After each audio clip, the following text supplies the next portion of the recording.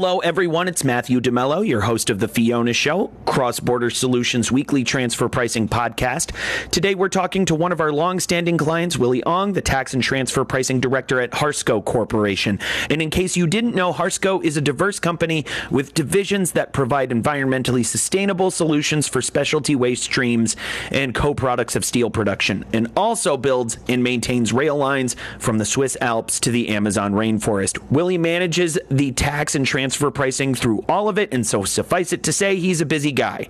Of course, we're going to let Willy tell you about Willy. Hopefully he mentions that he speaks 3 languages, and hopefully he mentions that gem in English, though, as we're not quite up to speed on our Chinese and Japanese like he is. Cross-Border Solutions Chief Economist Mimi Song is here with us today, and she'll be leading us with Willy through Harsco's transfer pricing journey. As always, you can earn CPE credits just for listening to this podcast. We'll plant 2 CPE code words in the script, listen for them, and email them both. Remember, we need both to us at The Fiona Show, all one word, at xbs.ai, and we'll reply with your CPE certificates. How easy is that? But before we get to Willy, let's take a look at transfer pricing in the news.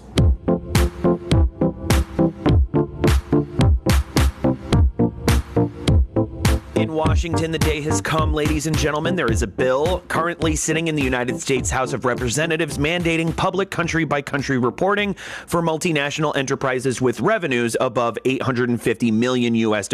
And for that, you can thank Congresswoman Cynthia Axne, Democrat of Iowa's 3rd Caucus, who introduced the Disclosure of Tax Havens and Offshoring Act as her first major piece of legislation.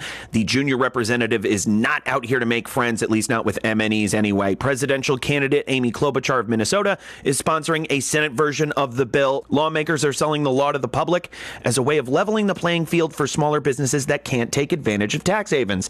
And it has received credible backing from corporate tax avoidance watchdogs like the Institute on Taxation and Economic Policy. And in speaking of the Senate, if there's one thing everyone, Democrat and Republican, can say about the base erosion in anti-abuse tax, or BEAT as it's popularly known, it's that it's a mess. The U.S. Treasury is still hard at work issuing corrections to its decisions that implement BEAT, but there's an even bigger story underneath these changes. The Treasury's conduct over BEAT alone, as well as how it's gone about provisions under the Global Intangible Low Tax Income Regime, or GILTI, has Senate Democrats up in arms. I mean, there wasn't much for them to love to begin with. The rules as they stand leave gaping loopholes that Treasury isn't just tripping over themselves to make it easier for MNEs to take advantage of, but tripping over, get this, their basic grammar and law writing skills. Treasury has issued over 100 pieces of guidance in the last 2 years since the law passed already, and with this new announcement, pessimists are left to wonder if they'll ever stop issuing corrections. Now, Senate Democrats are taking matters into their own hands, targeting loopholes via a bill that clarifies amounts and exclusions. In other words, effectively blocking any attempt to introduce high tax exemptions to the GILTI regime. For all this newfound focus on international tax by American politicians, there's really no need to worry, though. There's still the filibuster, the fact that they're in the minority, and the threat of a presidential veto, all there to stop them. Finance ministers and central bank governors of the G20 met in Riyadh, Saudi Arabia last week to welcome the unified approach, going as far as outright voicing support for Pillar 1 as the future foundation of digital tax. The thing is, G20 ministers were quick to point out that all this progress doesn't really mean much if the OECD can't get the ball in the end zone by the agreed-upon deadline of year's end 2020. This means key elements of the revised Pillar 1 proposals need to reach significant political consensus by July. As far as other possible storms on the horizon, the ministers also voiced support for progress on Pillar 2, i.e. the minimum global tax proposal. Both approvals carry weight in the grand scheme of geopolitics surrounding the OECD's digital service tax guidance. While not the largest nor most representative international economic forum, at least when it comes to the interests of developing countries anyway, the G20 approval signals clearing skies as negotiations move forward, at least from the side of the table that has the most to lose from both pillars. So hey, at least the OECD has that going for them. Note to multinational companies everywhere, if you think the coronavirus has affected your bottom line, take a look at how it's devastated the economies of governments around the world. And where do you think tax authorities will look to make up for all that lost revenue? That's right, your transfer pricing. You can't afford to be non-compliant, but then you probably can't afford to pay for an overpriced consultant who bills by the hour either. Oops, sorry, Big Four. We've got the answer. Cross-Border Solutions AI-powered transfer pricing software keeps you in compliance by preparing accurate, hyper-localized reports that protect you from transfer pricing audits, penalties, and adjustments. And our technology is available for one flat fee, a fraction of what you'd pay a big-name consultant. Again, apologies, Big Four. Stay in compliance and on budget with Cross-Border Solutions' AI-driven transfer pricing software. It's no wonder we're the global leader in AI-driven tax solutions. There we go again. I'm so sorry, Big. You know what? Wait, who am I kidding? Sign up for a free demo of Cross-Border Solutions transfer pricing technology today at xbs.ai/TP. That's xbs.ai/TP.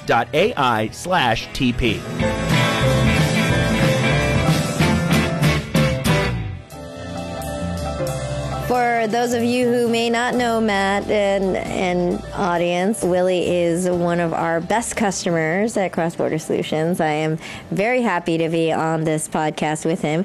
And a couple of things I wanted to find out, I think we all want to know about you, Willy, is how did you get into transfer pricing? Well, this is actually pretty interesting. Harsco is a pretty dynamic company. I started off for indirect tax, and then, opportunity opens up. The company's dynamic. We start going into transfer pricing, and then that's how I get it. It's kind of natural progression, just because there's opportunities and kind of move into it. Mm-hmm. And when transfer pricing sort of fell into your realm of responsibility, what did you find interesting about it? It's interesting because we kind of it's a hybrid of economist, we're a hybrid of a business partner, we've been an attorney and journalist and negotiator. So all of those combined kind of make this really a fascinating job. Yeah, it cuts across a lot of different disciplines, right? So at some point, negotiating with the state or the country. At some point, you're negotiating internally with your business partner, and then when you're drafting things together, you kind of like, hey, this is a journalistic view of things. And then you kind of like, hey, all this agreement needs to put in place. So it's quite a hybrid that way. Yeah. And then transfer pricing has evolved over the years. I don't know when you started getting involved in transfer pricing, but what kind of changes have you seen since you started working with, transfer pricing issues at Harsco? I know you've been with Harsco for quite some time now, right? Yeah. So I think we went through the high-level changes. Sometimes more is less, sometimes less is more. So really, you think through that at some point of time, many years ago, we are okay to just pass master with, hey, I have studies back in 1997, and we kind of refreshed that But now we with the BABs, with the master file, local file, that's pretty a big deal. But then within the master file, we may not say so much, we may say more, depends on the circumstances and the company. So It's very dynamic. So much more of a strategic approach to transfer pricing and managing the level of information that you're sharing, because the regulatory environment has changed, right? Willy, tell us a little bit about your company. Well, this is about $2 billion company, we have about 10,000 employees. A lot of this you can see now on 10K. We have 3 different divisions: rail, metal recovery, and waste processing. We also have, from rail, we make tenders, a big tender for rail. We also produce parts. Metal recovery, we have, we partner ourselves with metal recoveries and then perform services for them and also recover metals. For waste, we just acquire, clean earth, and we are processing waste. So we are very different in 3 different divisions. We recently disposed of Air Exchange, which is a heat exchanger company, strictly manufacturing. It's a pretty diversified industrial organization, right? Absolutely. What does your job entail, Willy? Well, this is a little bit of a long answer. My job, actually, everybody kind of asks me the same. It's weird because I oversee indirect tax. I also oversee transfer pricing, and I also oversee real estate for Americas, and also procurement for corporate. So that my job kind of, stretches across all this discipline. Okay. And so your department, does it also include the tax department, or is that a separate department? How large is your department? So I report the VP of tax, which encompasses the functions I have. Okay. Without giving away the headhunters, the whole entire structure on the call, I can tell you our department is very, very lean. a lean, mean fighting machine. Yeah. Very, very Nice. and that's typically what we see a lot of organizations doing these days is they're asking people to do a lot more with a lot less, right? Which is probably why you're also responsible for procurement, because in some ways, shape or form, you're going to have to figure out how you're going to do all these things with less people, right? Well, yeah, absolutely. I think it's really, how we can do more with less people. And then the other thing is really is there any other solutions that we can partner with that have technology that's scalable that we can do more that way? So that is a big part. Okay. How global is Harsco? I mean, I have a sense of that, but for everybody else, how many different countries do you have a permanent establishment or a wholly owned subsidiary or a foreign presence? It's between 30 to 35. I think it's about 35-ish. You would see that we have, pretty significant presence in Brazil, China, Mexico, Canada, and Australia. And India, of course, and more interesting countries. Yeah, and so from your perspective, then those are the interesting countries. Tell us a little bit of why and what you've experienced in those particular countries. Why are they so interesting for Harsco? It's interesting because think through this, right? From Harsco perspective, we not only have product markup across countries, we have cross charges across countries. We also have intercompany loan across countries. So, and then with different compliance needs in terms of what kind of documentation does local feds require in order to make sure those are deductible, that makes it a very interesting mix of issues and how I say it in a nice way, issues and fact patterns. How's that? Yeah. And Fiona, Mimi just mentioned that transfer pricing in India and Brazil is difficult. How so? Well, Matt, both are interesting jurisdictions. Brazil, of course, has its own transfer pricing regulations, including its own interpretation of the arm's length principle. So, compared to the rest of the world, transfer pricing there is unique. But Brazil did apply for OECD membership, and the country is working with the OECD to better align its regulations with the organizations. We'll see what happens. As for India, well, the tax authority there is very aggressive. India's transfer pricing is changing. The government recently proposed a profit attribution plan that abandons the arm's length principle. So in both of these jurisdictions, there is a lot going on. And now it's time for our first CPE code word, and that word is fascinating, as in this is another fascinating episode of The Fiona Show. And back to our conversation. And so in a lot of those countries, I think a lot of people would agree with you. Brazil is a difficult country, or India is a difficult country. I mean, have you been experiencing any heightened sort of awareness in those countries with respect to your organization, or any further challenges when it comes to transfer pricing? Well, absolutely. So depends. So each country depends on where and at what time we get into the situation, right? So if some of those we get in pretty earlier, our heightened surprises are relatively low. And then those countries that actually, like something like India, sometimes could be an issue. Simply not because we get in later, simply because they may have changes all different quickly. They also may have a practice of continuously repricing some of their markup across the authority plus across the indirect with the different practitioner, that way to continue to reprice upwards. So it's interesting. It's kind of you have the benchmarking that we are working in. We also have the other part that kind of, So feel free to sort of opine on this, but as far as I know about what you guys have been doing from a transfer pricing perspective, would you agree or disagree with the volatility of profitability within each jurisdiction that's creating concern and creating sort of exposure and risk in those difficult and or aggressive countries? Is that right? The volatility of external factors has continued to escalate. From our perspective, internally, our risk and exposures in terms of the variances will continue to reduce that because of the documentation and of the experience that we're putting those together to ensure that we're in good range.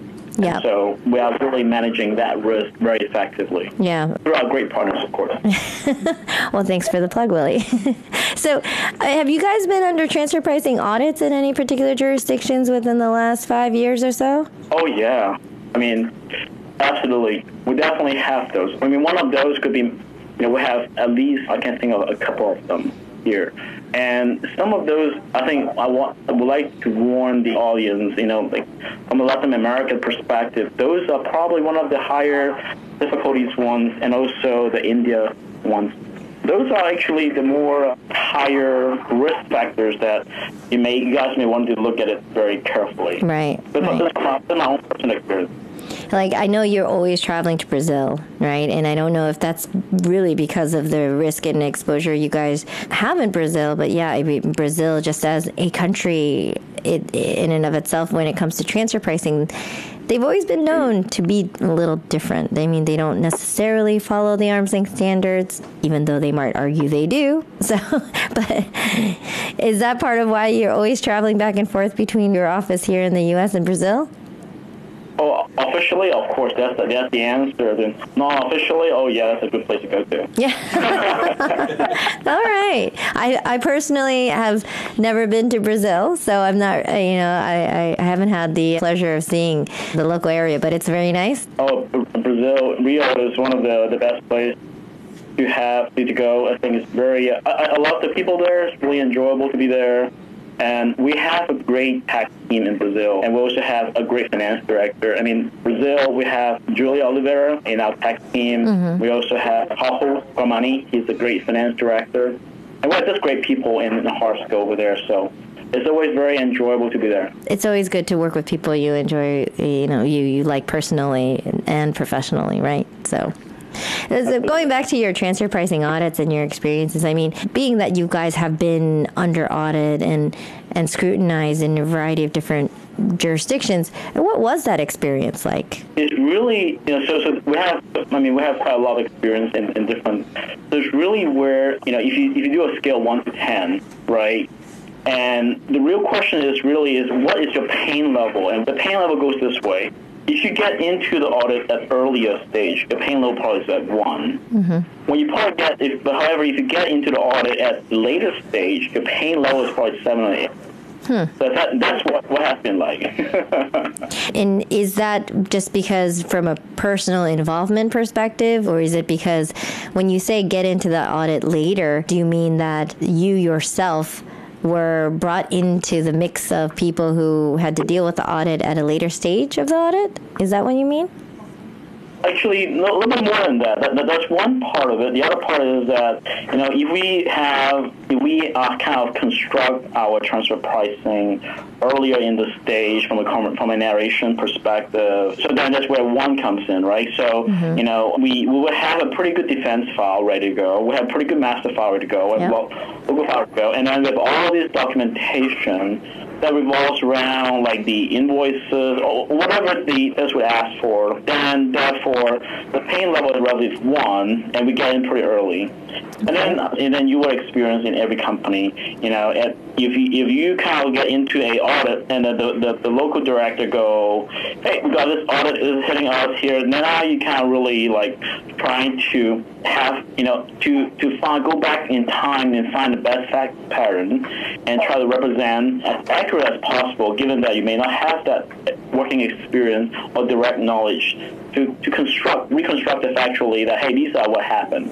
So that is the pain level of 7, 8. I see. So if I could reiterate that back to you, Willy, if I heard you correctly, you're basically saying it's much easier to be proactive than it is to be reactive, because by the time the audit is actually happening, if you have to go back in time to prepare your documentation, you may not have everything in place, and it's that much more difficult.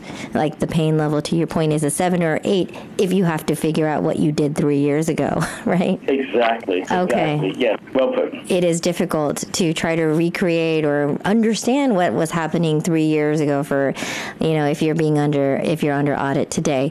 I mean, that's a resource issue. You might have experienced attrition, right? And people are gone from the organization that might have had the best institutional knowledge about that transaction at that point in time. But also, I mean, I think if you're reactive, if I'm not mistaken, and tell me your experience here, it's probably really costly, right? Absolutely. Every time that we are reacting to any kind of situation is very costly. It's either a costly from a counsel, it's costly from an internal finding that fact, or finding that one email or presentation to that represent what happened. And so that indexing and finding of facts has been very costly. Oh, sure. And I know you guys have a pretty robust process when it comes to being able to support the allocation of management service costs, right? And so to your example, it's time, effort, extremely irritating, if you will, to try to go back in time and say, what was that person doing to support that organization? And why did they allocate 10% of their time? And do you have evidence to actually support that, right? Exactly. And then the worst case comes in would be, worst case, where the feds go in and go, really? Prove me. Yeah, prove it. Or that's right. Prove it. Yeah. Right? And then say, okay, yeah, we can prove it. We have this here. That's how we do this, so, And if I might just cut in there for a moment, Fiona, Willy has suggested that it's easier to handle transfer pricing if you're proactive rather than reactive. How can transfer pricing executives be proactive when it comes to transfer pricing? Well, Matt, documentation is important, of course, but proactivity begins even before that. Transfer pricing executives can work with the new business team and explain the transfer pricing position before launching the new endeavors. Then, of course, know your jurisdiction's transfer pricing regulations in terms of documentation and meet them. Also, review your transfer pricing policies on a regular basis and make sure they are consistent with how the company operates. Follow those rules and you're off to a great start. Which brings us to our second CPE code word, and that word is juggle, as in Willy Ong is known to juggle many responsibilities. And back to our conversation. Yeah, I think a lot of people don't realize that when you're actually under audit, the burden of proof is on the taxpayer. And, the burden of proof is on the taxpayer. And because the burden of proof is on the taxpayer, then, your documentation is your first point, and that's your first line of defense. But then secondarily, there needs to be a certain level of support, and you need to have all of that information readily available, which is the information or the work papers that ultimately helped prepare your transfer pricing studies, right? But all those work papers have to be maintained and saved, right? So that they're easily referenceable in case of a real audit. Well, not only maintained, safe, and then retrievable. You need to easily find them, and then you can put them together. So we kind of doing, when we are preparing ourselves, we kind of making sure we are audit proof to make sure that we have that ready to rule. So then when any point that you're being asked for, you will have that ready to go. Yeah, I never realized how difficult that was to navigate until I was in industry, and then we were being audited in Mexico, and in Mexico they said they used your exact words, Willy, prove it. Prove that this service actually provided a benefit to this entity. Show me the invoices that actually supported the costs that you paid to third-party vendors for this type of service, right? And it was astonishing the level of detail that they were actually looking for. Exactly. In that two words, prove it. That also includes to have that. From our experience, it includes India, other countries, China, and it really depends on, sometimes we have to be very careful too, because it depends on the tension between countries, if there is any, then that could be escalated too. Right. That's fascinating, because I think the idea that you have to navigate the questions posed by tax authorities in a sort of a politically delicate environment, if you will. Exactly. Yeah. Those times where we are friendly with certain countries, some of this audit may not be looked at that hard. Right. So then, prove it may not be that harsh of a prove it. When countries have tensions around it, then becomes prove it becomes really prove it.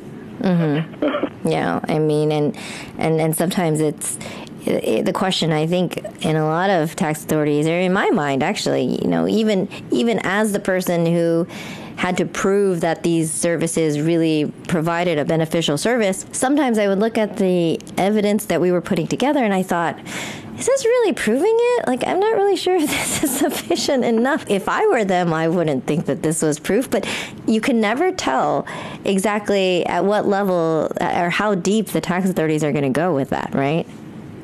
You can run into really, really reasonable agents who say, okay, well, that looks good. Yeah, I get it. I know it's not explicit. And you have others that say, well, no, I want the invoice that tracks this cost. I want to track that cost all the way through to the person. I want to see this payroll stub, like all that level of detail, right? I want to see the rent expense and trace that all the way to the amount that's allocated on a per person basis. Yeah, that point is that a lot of times that we do have the documentation, we do have the narrative, and it's more like prove it in the time frame we want to have it. Mm-hmm. That's more like sometimes some of those audits, it could be quite far back. Like we may have sunset that system. We'll probably have to go back to the previous system to get some of this documentation. That could be an issue. So. Hi, I'm Matthew DeMello, and you may know me as the host of the Fiona Show Cross-Border Solutions weekly transfer pricing podcast. And while I love to discuss transfer pricing, this podcast isn't the only place you can hear me doing it. Cross-Border Solutions recently relaunched Transfer Pricing University, a live webinar series where you can learn about modern-day transfer pricing, everything from methodologies to comparables to preparing documentation to meet country-specific regulations. Good stuff, I know. Chief Economist Mimi Song leads the sessions. I just ask the occasional obvious question. Since our program is NASBA certified, you can earn 1 CPE credit for joining each session. Pretty sweet. So what are you waiting for? Join us for Transfer Pricing University every Tuesday and Thursday at 11 a.m. Eastern. Classes are free, so now you really have no reason to miss it. Sign up at xbs.ai/TPU.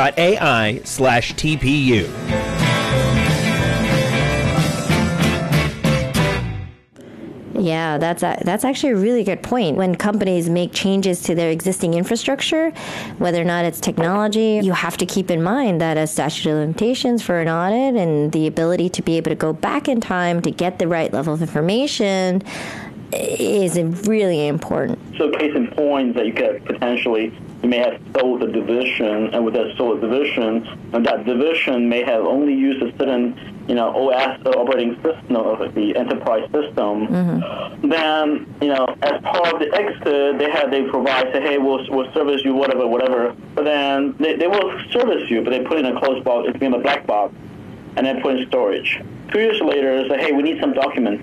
We have it, but it's in that system. So now that system is somewhat old. You want to go back and retrieve it. Right. It's something, the audience may want to think through, like, hey, when you sell that, you want to make sure that we have some way to go back to the system and retrieve those documents. Yeah. Or regenerate.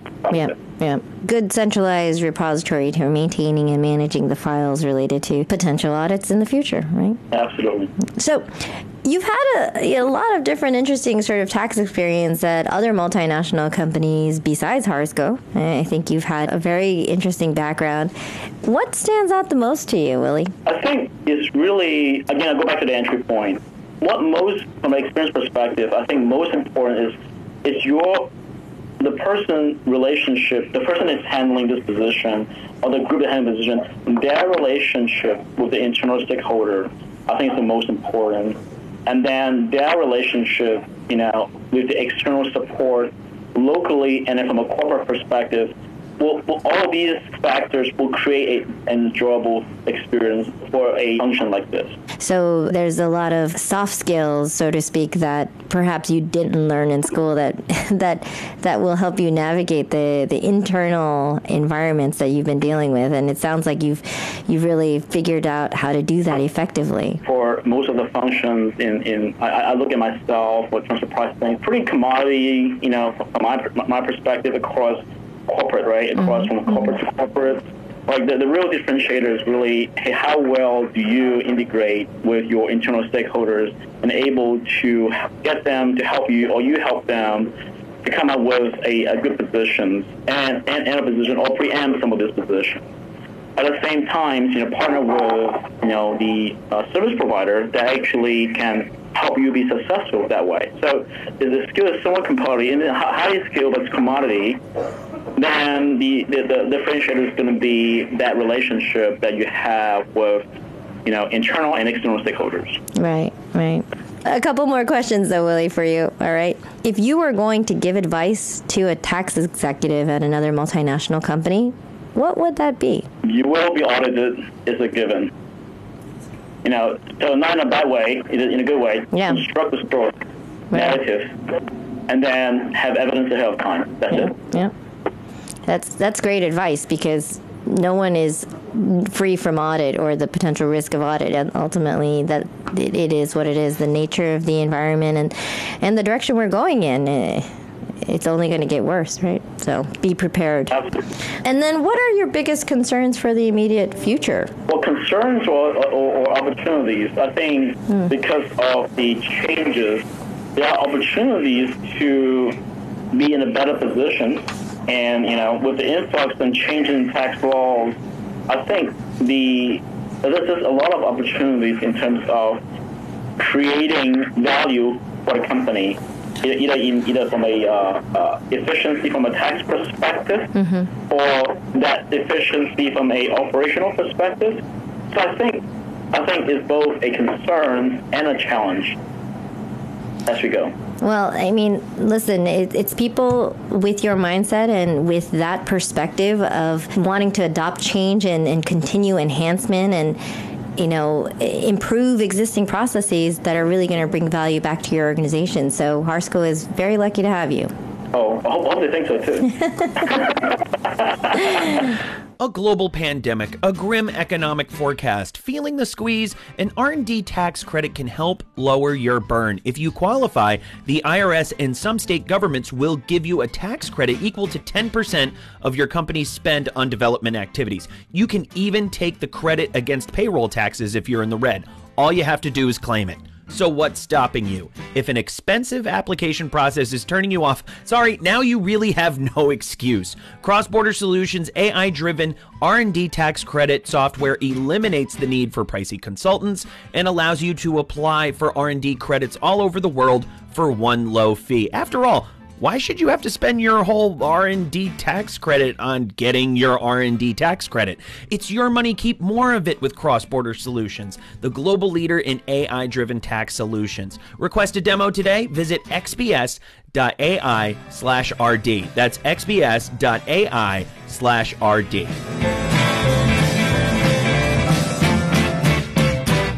And Willy, thank you so much for being with us. Now comes the time for my favorite part of the program. This is a segment we like to call What We Want to Know. It's just a rapid-fire round of questions, just of a little bit more personal, career-based nature. Are you ready? Sure. Excellent. That was question one. Question number two, dream job you'd love to try? Business architect, delivers scalable solutions, leveraging technology in terms of digital hardware and software. Interesting.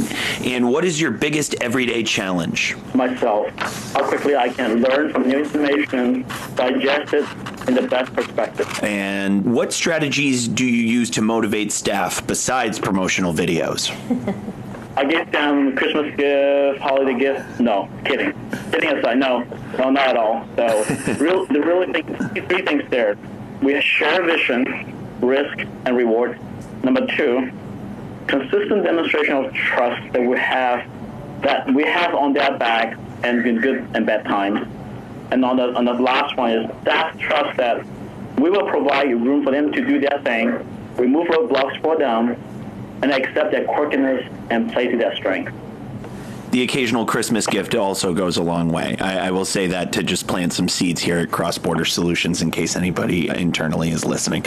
Anyway, in terms of transfer pricing, what mistakes do you think multinational companies make again and again? This may not apply to all multinational, but those that have issues, it's not a mistake. It's really an integrated opportunity, like a perfect storm, for like the authority to take advantage of a multinational. How many multinationals is truly integrated think about this. How many multinational is truly integrated?